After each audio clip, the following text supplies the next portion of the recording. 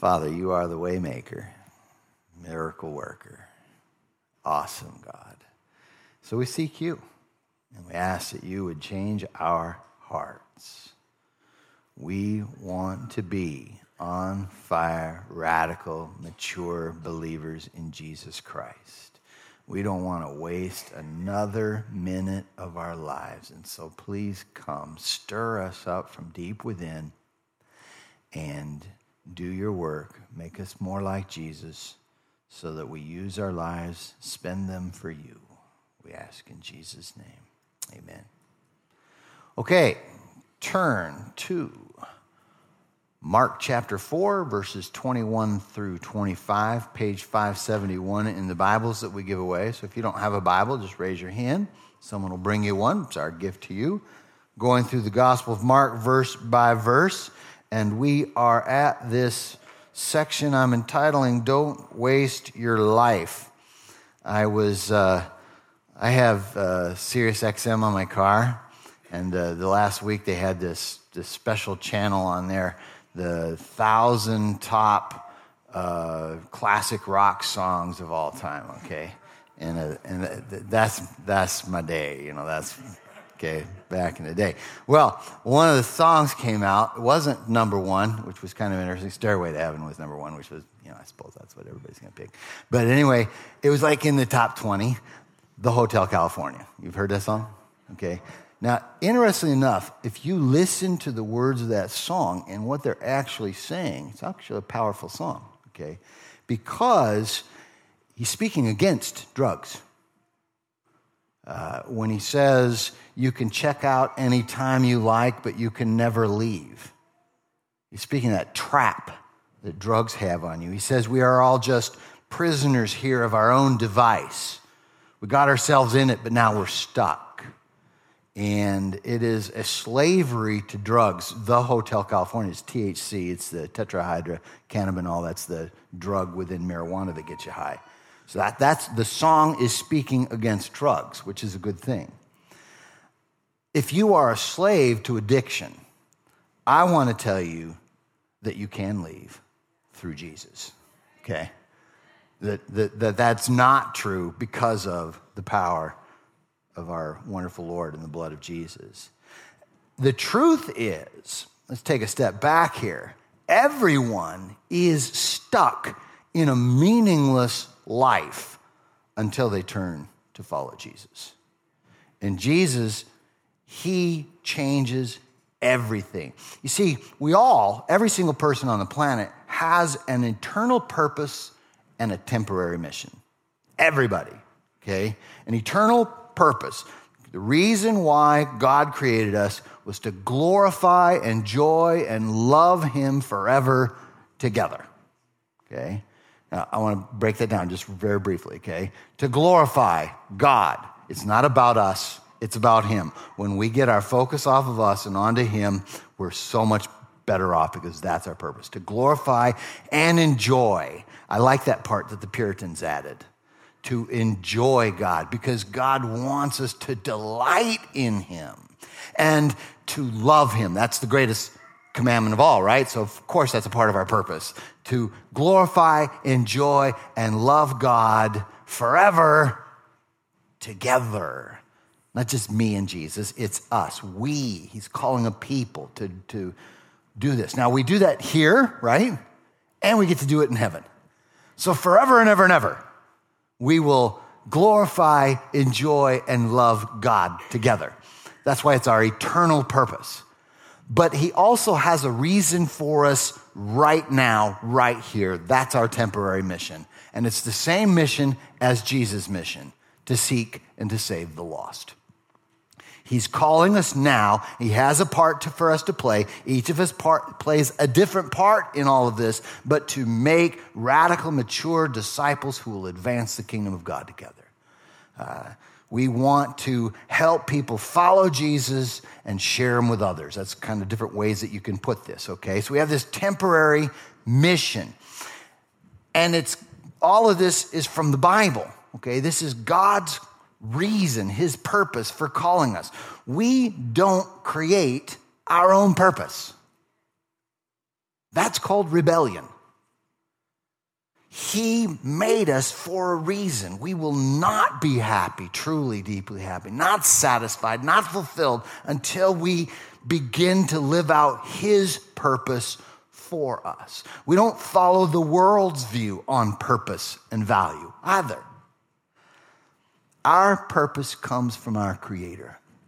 Our passage talks about living out our purpose so that we don't waste our lives. Look at it. Mark chapter 4, verse 21. He also said to them, is a lamp brought in to be put under a basket or under a bed? Isn't it to be put on a lampstand? For there is nothing hidden that will not be revealed, and nothing concealed that will not be brought to light. If anyone has ears to hear, let him listen. And he said to them, pay attention to what you hear. By the measure you use, it will be measured to you, and more will be added to you. For whoever has, more will be given to him, and whoever does not have, even what he has, will be taken away from him. So here we see two things. We're to shine the light and grow in the light so that we don't waste our life. Okay? Let's walk through this. First of all, shine the light. He starts out with this little parable. Do you take a lamp and stick it under a basket or the bed? Duh. Of course not, right?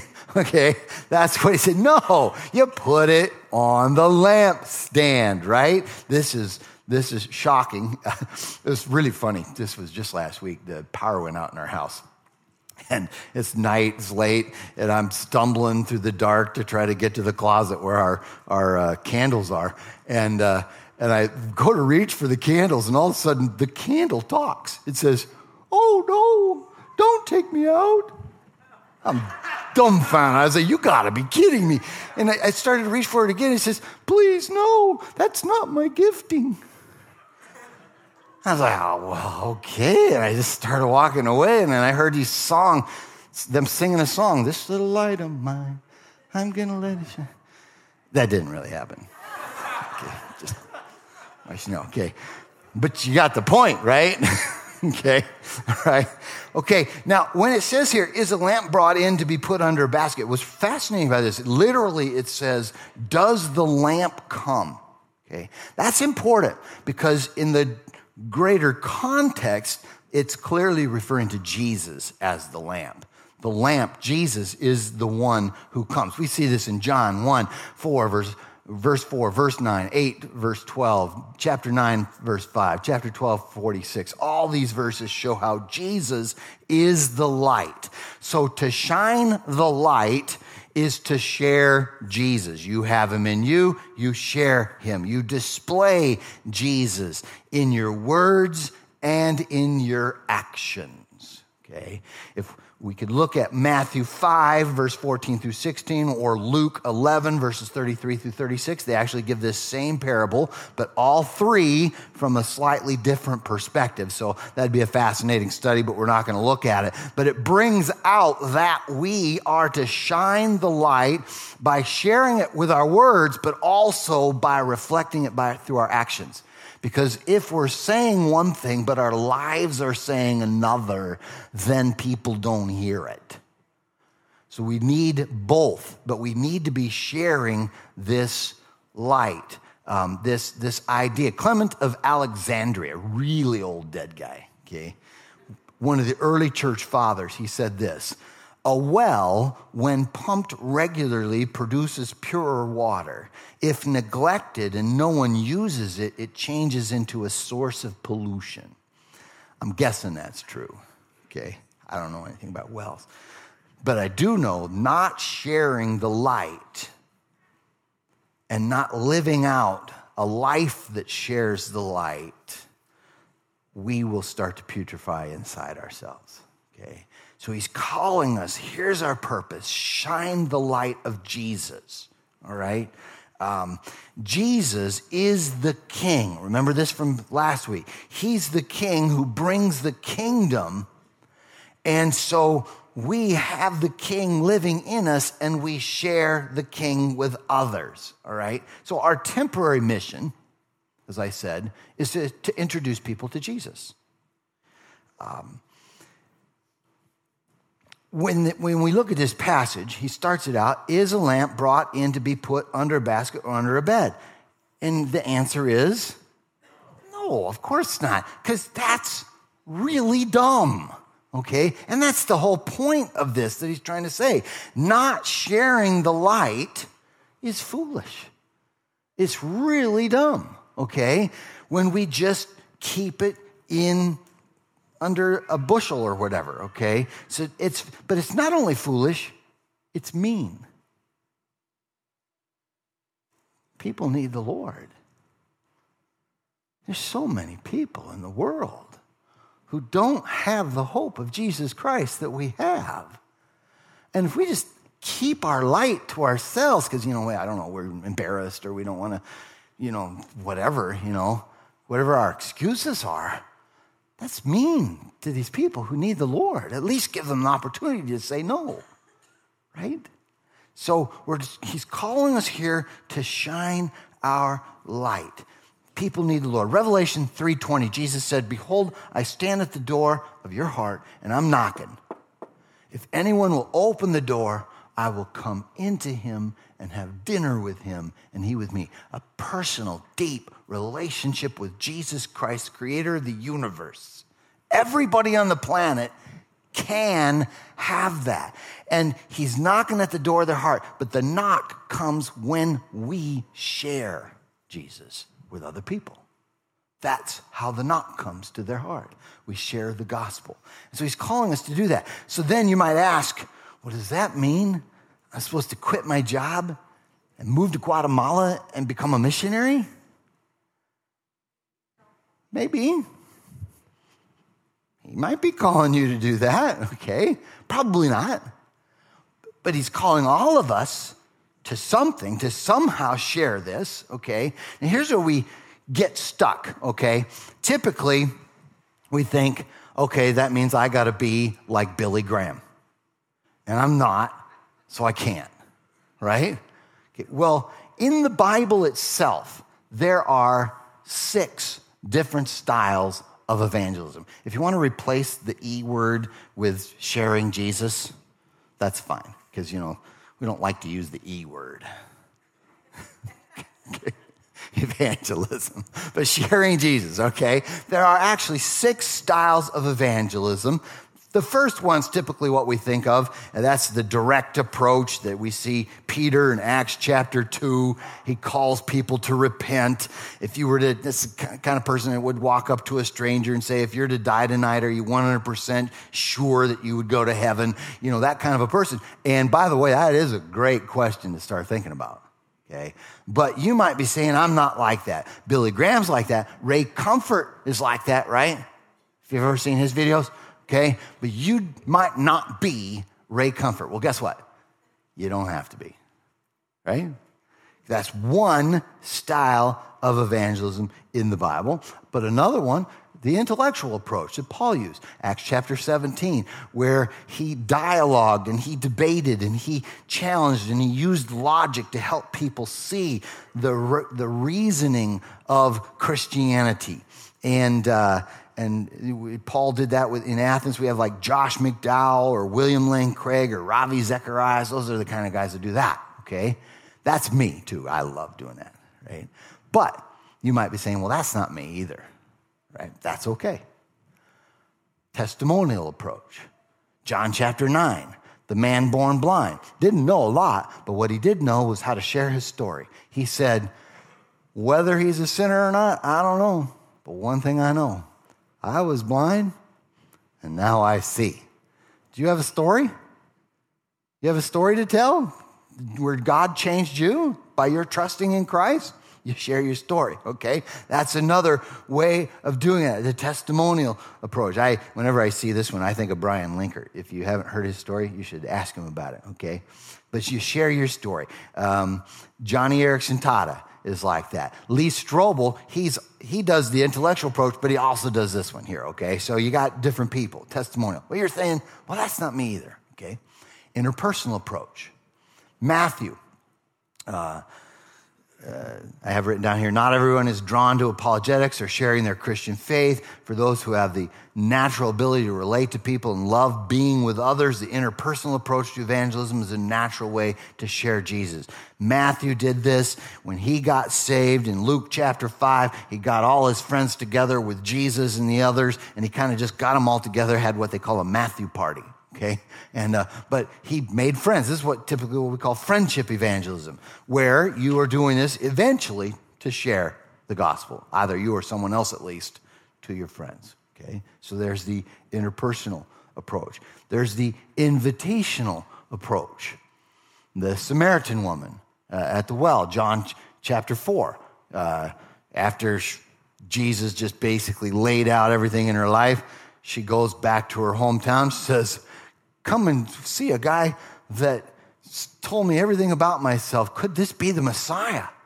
So inviting them to come to some event, perhaps, to church or to an event where the gospel is going to be shared or whatever. Some people, they're like really good at that, okay? But you might say, well, that's not me either. Service approach. Tabitha made a big, huge difference in people's lives because of her service to other people. Now, you got to make sure that with this, somehow, at least at some point, they do hear the gospel. Because if they don't hear the gospel, they're not going to get saved. But do you see how all 6 of these different approaches, when we're all figuring out, how did God make me? I'm not like that, or that, but I am like that and that. And then you begin to use your style, so God uses you the way he made you. And all together, all of us are doing this, and people come to Jesus. And we fulfill our temporary mission while we're on this planet, and therefore not waste our life. Shine the light. We saw that our temporary mission is to introduce people to Jesus. And when we share Jesus, darkness is exposed. Look at verse 22. For there is nothing hidden that will not be revealed, and nothing concealed that will not be brought to light. When we share Jesus, and eventually everything's going to be brought to light in the end, but when we share Jesus, sometimes it brings the light to the darkness. And then people have an opportunity to either repent or get mad at you. Okay, yeah. Hebrews chapter 4, verse 12 and 13, it says, for the word of God is living and effective and sharper than any double-edged sword, penetrating as far as the separation of soul and spirit, joints and marrow. It's able to judge the thoughts and intentions of the heart. So when you share the gospel, people's lives, it's able to go right to the very heart of the person. But no creature is hidden from him, but all things are naked and exposed to the eyes of him to whom we must give an account. And so sometimes people either they see it and they go, wow, I need Jesus, or they get mad at you and you get persecuted. And that happens. When we share the light, we can expect opposition. That's what we see in the Bible, right? All the way through the book of Acts. Good rule of thumb. If the world is patting you on the back, you're probably going in the wrong direction. Okay? So, now you do it in love. Because if it's not done in love, it's not done from a heart that truly cares about people, then you are wasting your life. Okay? But he finishes this, are you listening? Verse 23. If anyone has ears to hear, let him listen. Notice how he connects it back to the parable we read last week. Okay, with the parable of the 4 soils. So all of this is to be understood together here. Are you listening? Do you have ears to hear? Okay, so we got to shine the light. That's find out how we personally do it, find our place in the bigger picture, but we do it. And then we grow in the light. And I think that that's what 24 through 26 is saying. He says, pay attention to what you hear. Okay? By the measure you use, it will be measured to you, and more will be added to you. For whoever has, more will be given to him, and whoever does not have even what he has will be taken away from him. And so we're supposed to grow in light. You see, the best way to share Jesus is when we're fully charged. If you're shining the light, but your light's pretty dim, it's not going to be a dim light, doesn't draw a lot of attention. So fulfilling our eternal purpose helps us fulfill our temporary mission. Remember the eternal purpose? To glorify, enjoy, and love God together. So when we do that together and we're just in awe of God's presence and he comes, the Holy Spirit falls and we get charged and he begins to work on us from the inside out, making us more like Jesus, and we're transformed and we're like about 6 feet off the ground, right? Like next week after baptism, right? You know what that does to me, right? Okay, so like that kind of thing, okay, then you can go out, can't you? You're going to be more effective at whatever style of evangelism that God has called you to do, whatever plan God has for you. You're part of the grand plan, okay? So we need to get charged up. To pay attention and to use the full measure, that's what he's using both of these things, is really, he's saying the same thing. This is a use of what's called synonymous parallelism. But he's saying the same thing, okay? A Christ follower is to pursue God with all of his or her heart. We pursue growth in Christ by being with Christ. When we experience his presence, we grow.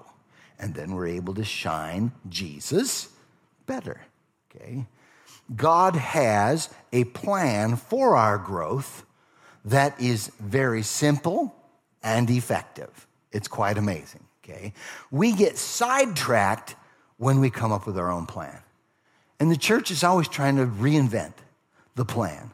How can you grow as a Christian? They're always trying, you got the emergent church and you got the church growth movement and you got all these other people and saying, oh, no, that's not it. This is how you should do it, whatever. But the Bible is really clear, okay? If you walk through the Bible, it seems to me, he says there's 2 meetings a week and 3 things that you do, okay?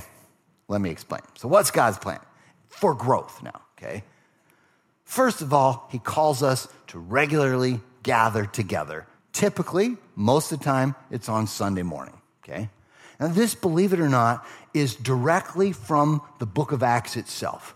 If you look at Acts 20, verse 7, 1 Corinthians 16:2, John 20, verse 19 and verse 26, and Revelation 1:10, you will see that the early church, from the very beginning, even in the Bible, they switched from meeting on Saturday to meeting on Sunday for Christian worship. Okay, that's what they did. You read these verses, it's hands down, Seventh-day Adventists are just simply wrong. Okay, it's very, very clear. The early church itself, I brought my apostolic fathers. These are not scripture. This is the writings of the early church fathers from the first, second century, okay? This is, the Didache is from the 1st century. So this dates before the Gospel of John was written. This is how the church thought, okay? On the Lord's own day, gather together and break bread and give thanks, having first confessed your sins that your sacrifice may be pure. On the Lord's day is the day of his resurrection, which is Sunday. Okay, so all the way through, from the very beginning, the early church, without exception, they all began to worship on Sunday. And this is very important. In fact, Colossians 2:16 and 17 tells us, don't let anybody judge you about the Sabbath. So if somebody tries to come to you and says, hey, you're supposed to be worshiping on the Sabbath, they typically will say, because worship on the Sunday is the mark of the beast. Really? It's what the early church did. It's what the book of Acts says the church did. I don't think it's the mark of the beast. It isn't. Okay, mark of the beast is 666. But anyway, okay, so don't let them judge you. Say, stop, wait. Paul told me to not let you judge me on that one, okay? So no, we gather together regularly, but we gather together regularly. Hebrews 10:25, do not forsake the assembling of yourselves together, as the manner of some is, and so much the more as you see the day approaching. So much the more as you see that we might be getting close to the end times, we're supposed to regularly be gathering together in a community that you're committed to, a local church. That is God's plan for helping us grow. Satan wants us to be the caribou that falls away from the herd and then gets attacked, okay? The individualist, okay? So we take this seriously, okay? So first, we're going to gather together. Did you get charged up today a little bit? I mean, that was awesome worship. Awesome. Woo! We should do it again. I think I'm gonna, as soon as this is over, we're going to do it again. What do you think? All right. Okay.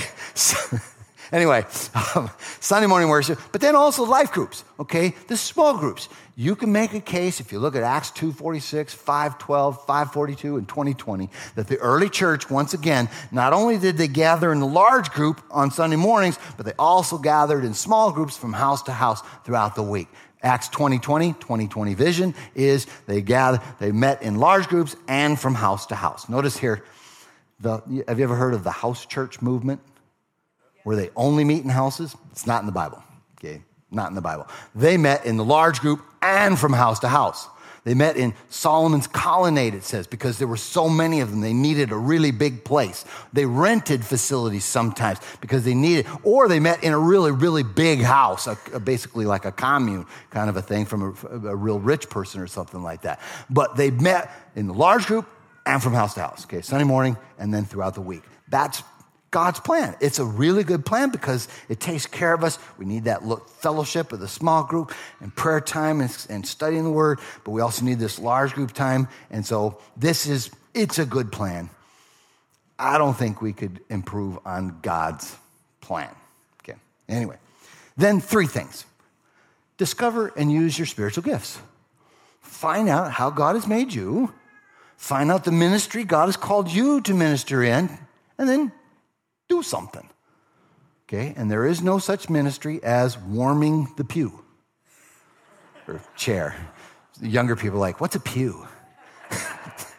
Okay, all right. Discover your gifts. 1 Corinthians 12 through 14, Romans 12, 3 through 8, Ephesians 4, 11 through 16, all speak of the spiritual gifts and how we're supposed to find out our spiritual gifts and use them in a ministry that we really feel called to. What is our passion? What ministry really ignites us, okay? Well, we have trained 3 people. I just trained them last week, okay? They are ready to go, and they're going to go into all the life groups and help everybody discover their spiritual gifts, their personality, and their passion in order to find out where they would fit in best in what kind of ministry, okay? So be prepared for that, all right? All right, and make friends with unbelievers.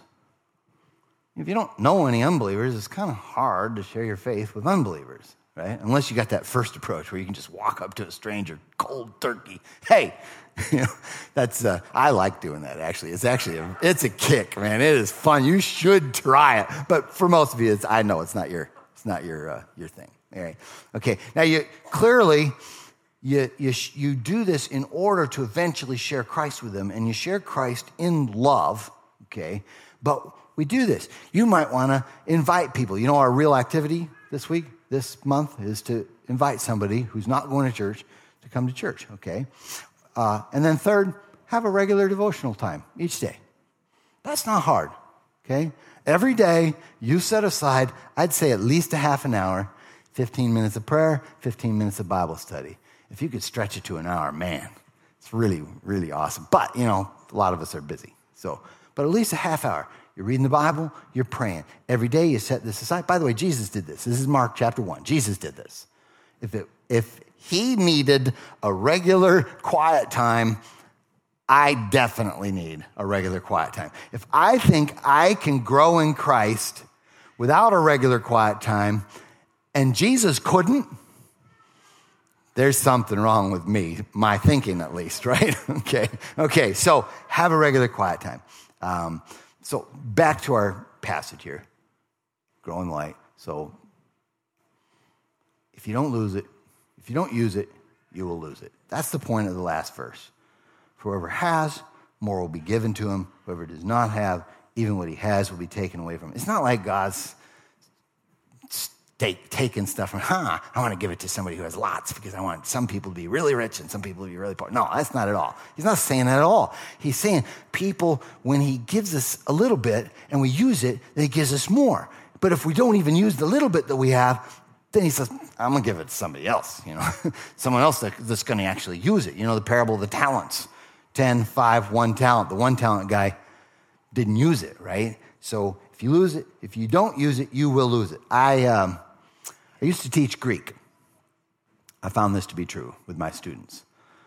If they didn't continue using Greek, they lost it, okay? And I just wasted my time. Spent a whole semester on helping them learn Greek, and then they just wasted it, okay? Because you got to keep using it. Well, however God gives you, okay? If you don't grow and share, you will shrivel. And that's what we see here. So we want to shine the light, and we want to grow in the light so that we don't waste our life. Remember the real activity. So you still get to do it. Take the little brochure and invite somebody to church. If that is by the way, if you've noticed the real activities, we pattern them after one of those 6 styles of evangelism. So some of them are really hard to do and some of them are easier to do. Okay, if you notice that, because we know everybody's made different. So the ones that you feel like, yeah, I could do that, do it. Okay, let's pray. Father, we love you. You're awesome. And we seek you to help us. We're timid at times. And we're lazy. And so we ask you to help us. We don't want to waste our life anymore. We want to love you with all of our heart, soul, mind, and strength. We want to be filled with the Holy Spirit to overflowing so that it spills out upon other people and lives are changed. So please use each and every one of us. We ask in Jesus' name. Amen.